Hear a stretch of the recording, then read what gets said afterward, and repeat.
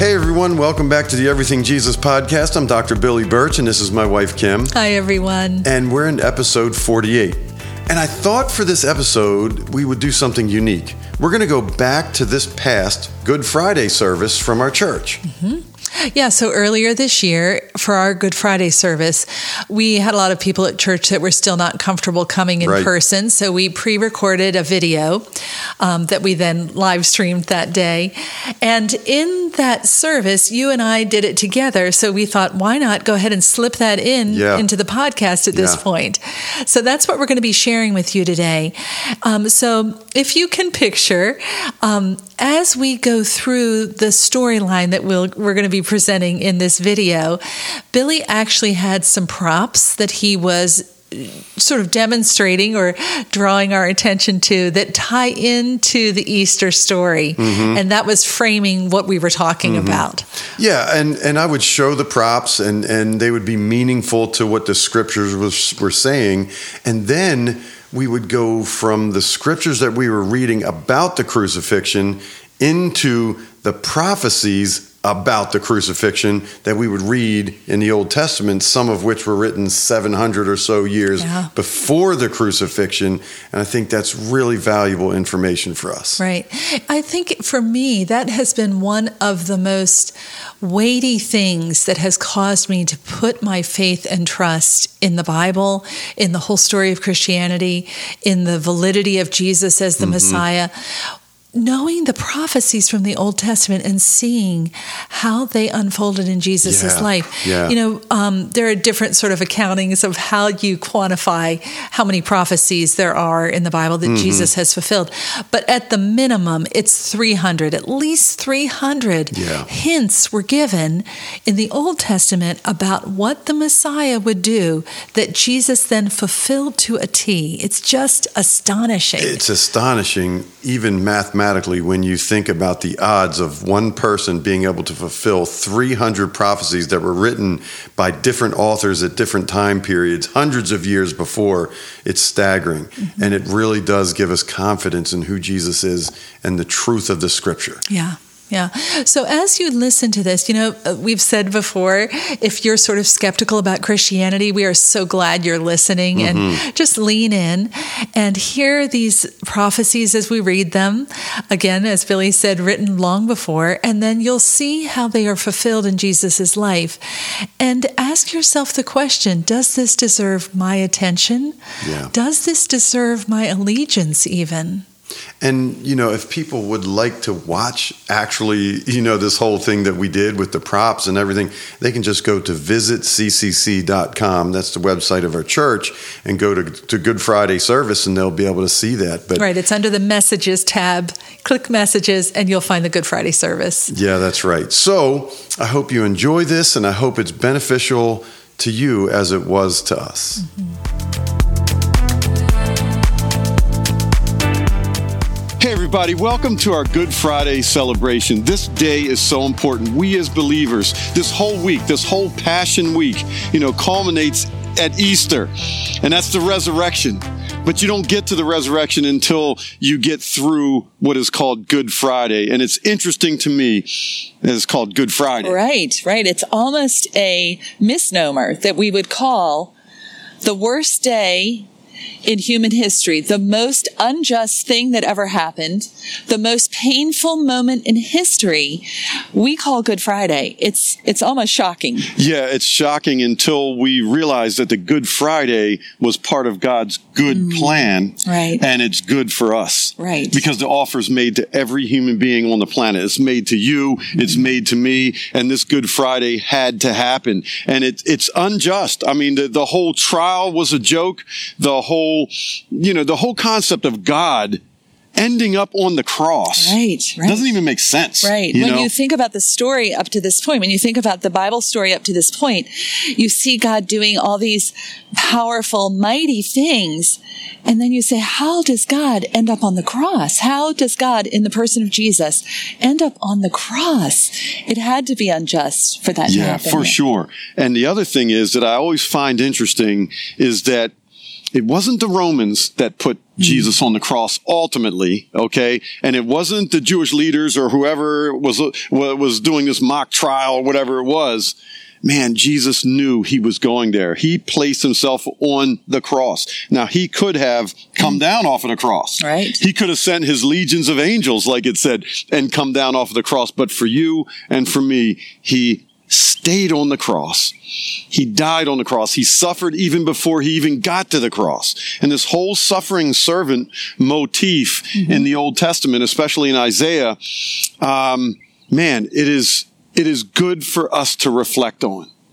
And so today, as we reflect on Good Friday, this beautiful afternoon, we have a couple things. In my office, if you've seen my office 100 times or more, and I have these items that I have as reminders of what Jesus went through for us. Right. I never want to forget. I never want to forget what he's done for everybody out there and what he's done for us and what he's done for everybody in this offer that he suffered for us. So I have these things that I keep on my shelf that are good reminders for us to really think through this and make it real and say that this is what he went through for us. Right. It's really awesome. But I think another great thing about this Good Friday and thinking through the cross, thinking through all that he went through even before he got nailed to the cross, is all the ways in the Old Testament it was predicted. Yes. Yeah.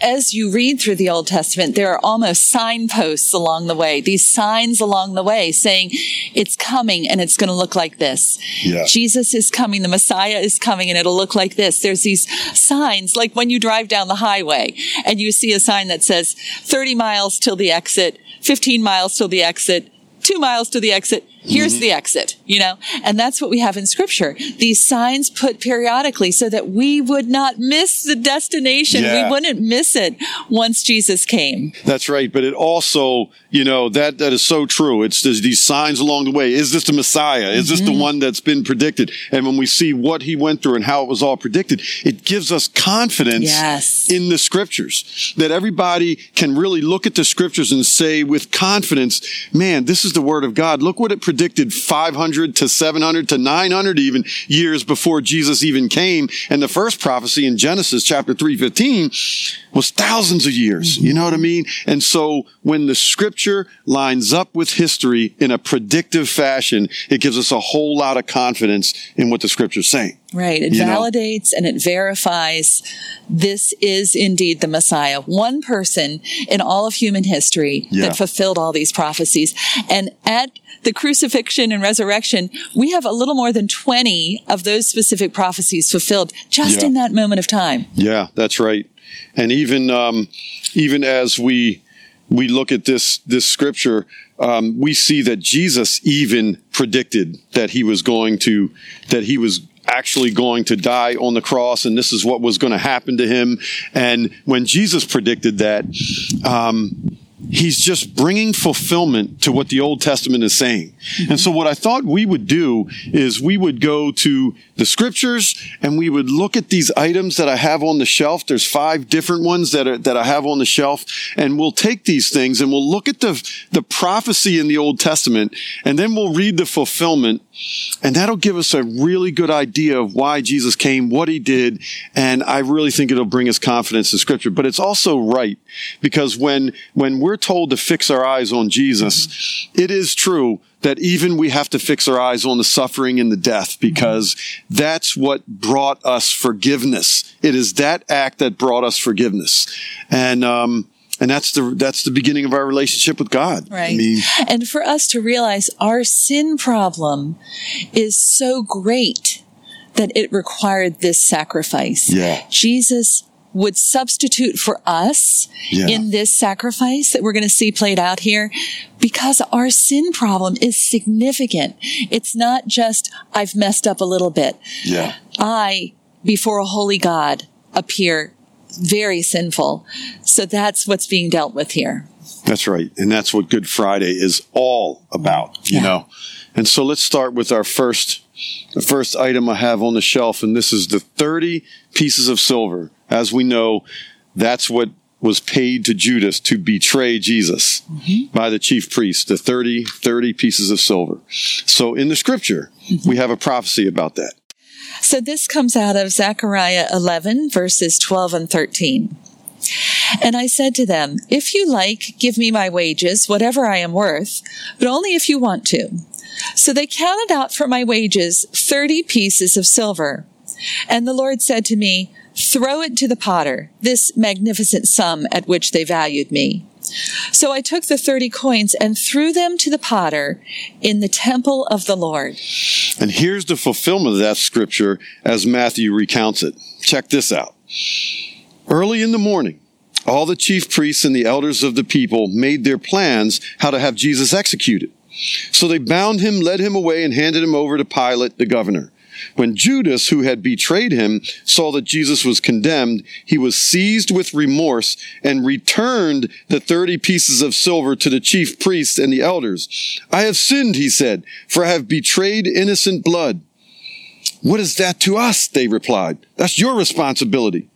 So Judas threw the money into the temple and left. Then he went away and hanged himself. The chief priests picked up the coins and said, it is against the law to put this into the treasury since it is blood money, which means it was money used for murder. So they decided to use the money to buy the potter's field as a burial place for foreigners. That is why it has been called the field of blood to this very day. Think of the detail.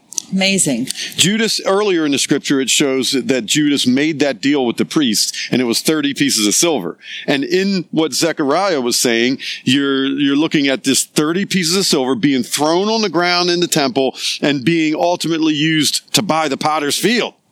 You know? And it's all right here. That's the beginning of all of this becoming the suffering week, the week of passion. We call it Good Friday. It's good for us, but it was a very horrific week for Jesus. And that was the beginning. You know, honestly, when I think of the betrayal and the 30 pieces of silver, it often makes me think, it often makes me wonder to myself, you know, how I betray Jesus with cheap things. You know, it was only 30 pieces of silver. What? The Savior of the world, God, worth 30 pieces of silver? It's ludicrous in our minds. But man, sometimes I make decisions and sometimes I don't give credit to God or something like that. And it cheapens it. And I think that's why we need a Savior. Yes. That's why we needed him to do what he did anyways. Right. You know? We don't always stand up for the Lord. We don't always stand up for that which is most valuable and most important. We exchange it for things that are of such lesser value, just like Judas did here. Well, let's get to the second one, and that is the whip. I want to explain a little something about this. This is, you know, traditionally called a cat o' nine tails whip. Okay, and if you get flogged by the Sanhedrin or something like that, and you get your 40. Typically, that was the number, 39 or 40 strokes of the flogging, but they were just whips. Okay, they were just leather whip like you would see at a cattle ranch or something like that, and they would be struck 39 times, and that would really hurt, and it would put welts on your back. But what they do with these is they put lead weights on here, and they take, you know, bone chips, and they tie bone chips and lead weights on the ends of the whip, so that it's not just for pain, it's meant to grab and tear flesh for intense bleeding. And this is the kind of whip that they used when Pilate sent Jesus away to be whipped. This is what they used. Some of the intention was to wear the person out some before they even crucified him, have him lose some blood so that it would expedite the process. But so Isaiah 53:5 is a prophecy that speaks about this. But he was pierced for our rebellion, crushed for our sins. He was beaten so we could be whole. He was whipped so we could be healed. And right here in Matthew chapter 27, verse 26, it talks about that whole incident where the crowd, you know, wanted to have Barabbas released. They had this tradition where they would release one criminal during this time, and they were like, release Barabbas and crucify Jesus, which mind-boggling, right? And even that is a picture of the exchange of the unrighteous, convicted Barabbas, convicted criminal, and unrighteous man for a righteous man, right at that moment. That's exactly right. And it says in verse 26, then he released Barabbas to them, but he had Jesus flogged and handed him over to be crucified. I have to go back to that Isaiah verse, because that prophecy does talk about Jesus being whipped, and it's fulfilled right here, as we know. But when it says that he was suffering and he endured all the pain and all the bleeding and all the suffering for our sins, that we might be healed. Can you read that again? That is just great. But he was pierced for our rebellion, crushed for our sins. He was beaten so we could be whole. He was whipped so we could be healed. If there's anything in prophecy that really all of us should really take hold of, is that prophetic word right there, that this is what Jesus is going to do. He's going to bring forgiveness for sins, and he's going to bring us healing, that we might be whole again. And that's offered to everybody. And so, as we look at this and as we say to ourselves, yeah, he was whipped, there's a reason for that. And the reason was to bring healing, to bring wholeness, to bring salvation, to bring forgiveness. That's his love for us, Let's move to the crown. Even as I look at this, you have to pick it up carefully. You have to pick it up carefully, because they're so sharp. And if you can see the size of these crowns, this is a literal crown that they would have used, that they would have made from what was in the middle, what grows in the Middle East. And these are huge. We don't see thorns like this around here, but this is exactly what they used to pierce, to put on his head. And that's even more bleeding, as if you've ever cut your forehead ever. It's a lot of bleeding, and it hurts really bad. And so the prophetic word about this has to do with him being crowned. Right. And actually, I'm going to take a step back before even we get to the crown part. There's a tie-in with the thorns even. Yeah. And it goes all the way back to Genesis 3, verses 17 and 18. And if you remember, this is right after man and woman sinned for the first time. It's what we call the fall. And this scripture, starting at verse 17, and to the man, this is God speaking to the man. To the man, he said, since you have listened to your wife and ate from the tree whose fruit I commanded you not to eat, the ground is cursed because of you. All your life you will struggle to scratch a living from it. It will grow thorns and thistles for you, though you will eat of its grains. So the thorn, the very fact that there was a thorny bush that some person could go over, pluck some branches off of, and make this crown, the thorn is a symbol of the fall. Yeah, that's right. That is exactly right. Okay, so why a crown of thorns? And that's pointing to the fact that this was a king. Yeah. And this is in 2 Samuel 7:11 through 13. Furthermore, the Lord declares that he will make a house for you, a dynasty of kings. This is being spoken by God to David, who was the king at the time, a great king in the history of Israel, and it's being spoken to him. For when you die and are buried with your ancestors, I will raise up one of your descendants, your own offspring, and I will make his kingdom strong. He is the one who will build a house, a temple for my name, and I will secure his royal throne forever. I always love the part when Pilate asked Jesus, are you the king of the Jews? And in different accounts of the Gospels, sometimes Jesus is silent, but sometimes, in another time he said, it is as you say. And here's what it says about the crown of thorns in chapter 27, verse 27. Then the governor's soldiers took Jesus into the praetorium and gathered the whole company of soldiers around him. They stripped him and put a scarlet robe on him, and then twisted together a crown of thorns and set it on his head. They put a staff in his right hand. Then they knelt in front of him and mocked him. Hail, King of the Jews, they said.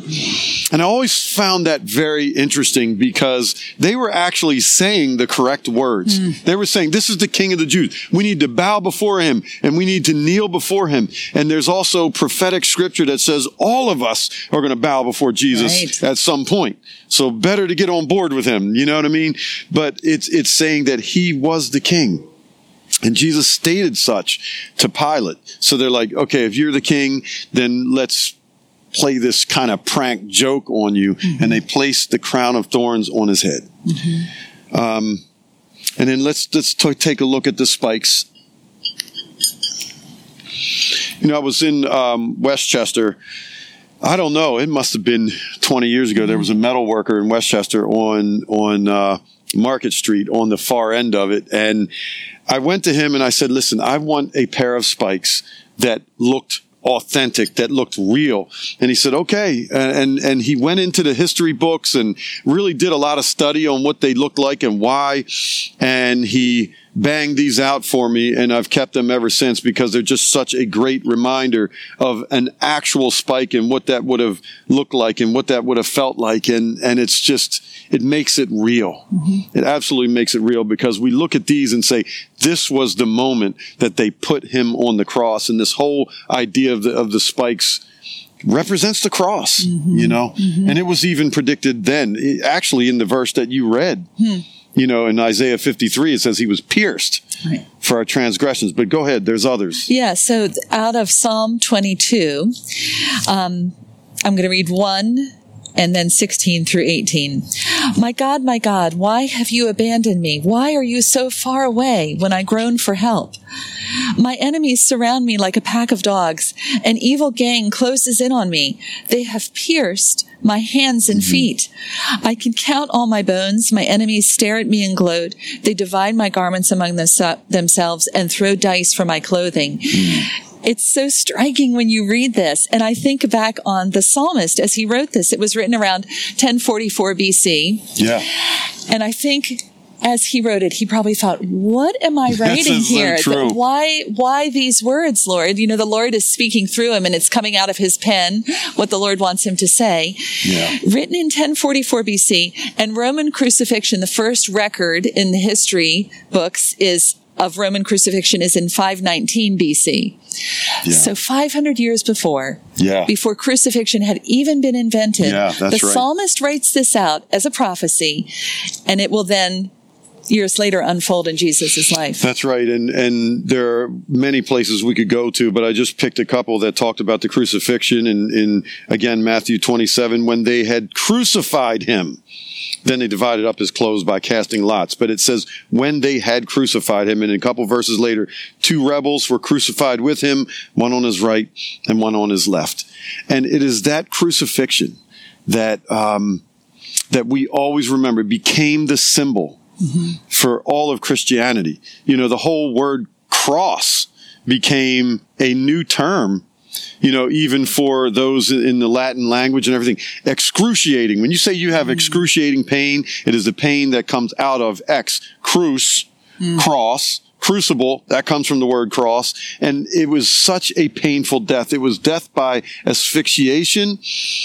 And we know that it is Jesus that kind of, you know, put this whole way of execution on the map, and it became the symbol for us because the actual freedom we get from our sins, the actual wholeness and healing we get is because Jesus went to the cross, you know, and which kind of brings us to the last thing, and that is the vinegar.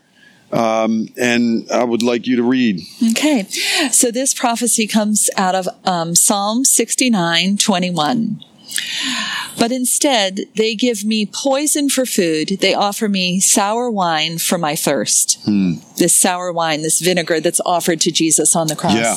And it says in John chapter 19, verse 28, starting at verse 28, later, knowing that everything had now been finished, and so that scripture would be fulfilled, Jesus said, I am thirsty. A jar of wine vinegar was there. So they soaked a sponge in it, put the sponge on a stalk of the hyssop plant, and lifted it to Jesus' lips. That is a minute detail that was spoken of in the Old Testament, that was fulfilled in the New Testament in the person of Jesus through this whole crucifixion experience. And right after that, in verse 30, it says this: when he had received the drink, Jesus said, "It is finished." With that, he bowed his head and gave up his spirit. I was thinking about this, the first miracle that Jesus performed when he came on the public scene, the first miracle was turning water to wine. Yeah, that's right. At a wedding, at a celebration. And he does this turning water to wine. And the guests at the wedding say, "You've saved the best wine for last. Here's this best wine." When Jesus made this wine, it was the best wine. Here on the cross, it sort of bookends the story. He began his ministry with making that water into wine. Here he is saying, "It is finished," drinking a sour wine at a time of crucifixion, celebration, and a best wine, a celebratory wine, a sweet wine. Here at the crucifixion, a sour wine, the sourness, the bitterness of what he was tasting. Absolutely. And this actually becomes, the symbol of it's over.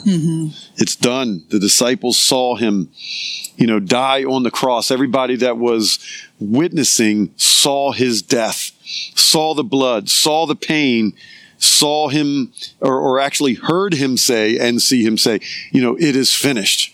He actually said in other, if you go into Matthew, it'll say, my God, why have you forsaken me?" And then it goes through a few things, and then it says it is finished.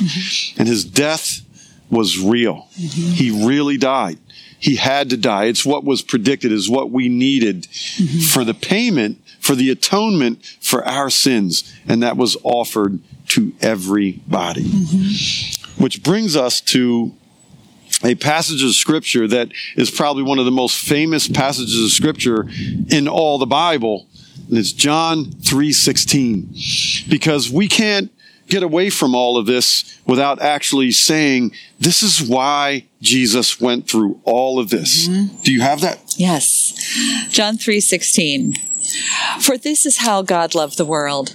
He gave his one and only Son, so that everyone who believes in him will not perish, but have eternal life." And so all of this stems from God's love for you. That he would send his Son knowing full well that this is what he was going to go through. This is what he was going to endure. But Jesus, it was even said of Jesus that the joy was set before him of getting to the cross. That there was a joy in that because of the love that Jesus has for all of you. That's pretty amazing. And it even uses inclusive language in that. Like, this is for everybody. Yeah, right. All along, all throughout the story, it's always been for all of us. Because we all share the same need. Our sin has separated us from a holy God. We cannot do enough to overcome that and be made acceptable before God. So the only way to have a relationship with him is for someone to substitute for us. So this holy, perfect sacrifice of Jesus did something we couldn't do for ourselves. And he paid the penalty of our sin, this righteous man for the unrighteous, for us. And so we just reach out and receive that and say, yes, Lord, I see what you're saying here. I see what you've done. Will you personalize that and let that be for me? You can take this relationship with God and grab hold of it by faith and accept it for yourself, just by accepting the truth of it, but really believing it and confessing with your mouth. It's just like, Jesus, you are real. You died on the cross. You rose again from the dead, and I need a Savior. And you predicted all this long before it ever happened, and then it happened. And I need you. Listen, if there's anybody out there who needs to begin a relationship with Jesus today, maybe today is the day you do it. Maybe you're looking at this and watching this and you're saying to yourself, I don't know that I've ever done this. I'm interested. how do I actually know? Well, you know because it's written in here. You know because history has proven itself that Jesus is really did what he said he was going to do. He did what the prophets long ago said he was going to do, and now he's offering it to everybody because of his immense love for you. It says he so loved the world. You're part of the world. And so we're just saying, man, if this is the day that you want to begin a relationship with Jesus, all you have to do is you say, God, I want to begin this brand new today. I want to start over. I'm going to accept your forgiveness. You suffered and died on the cross, and on the third day you rose again. I believe this, and I want to begin a new relationship with you. I'm going to make you my forgiver and my leader, and let's get this started today. And that's really what it takes. Yeah. That's in the heart, you know. And for the rest of you who already are walking with Jesus, that's awesome. This just becomes another yearly celebration, a yearly reminder, very pointed, you know, at what Jesus actually did for you. And so that you can live this life that you lived with the confidence to know that God is with you and God has a place for you now and in eternity. And it gives us a lot to give praise about, you know. Right. You want to close us? Yeah. Lord, we are just amazed when we marvel at the way the story has unfolded here, the way that you gave these signposts throughout history so that when Jesus accomplished it, we would be so clear that he was the Messiah, that he is the solution for our problem. So Lord, we thank you for that. We reach out and we accept it for ourselves because we cannot do this on our own. Yeah. And we praise and thank you for what you did on Good Friday, the worst day in human history. You made it the best day for us. Thank you, Lord. Thank you for this sacrifice. And Lord, we also just want to always remember those words. For God so loved the world. Lord, thank you for loving us. Thank you for making your son available for this sacrifice and so that this offer is made to everyone. And this changes everything. So thank you for so loving the world. In the name of Jesus, amen.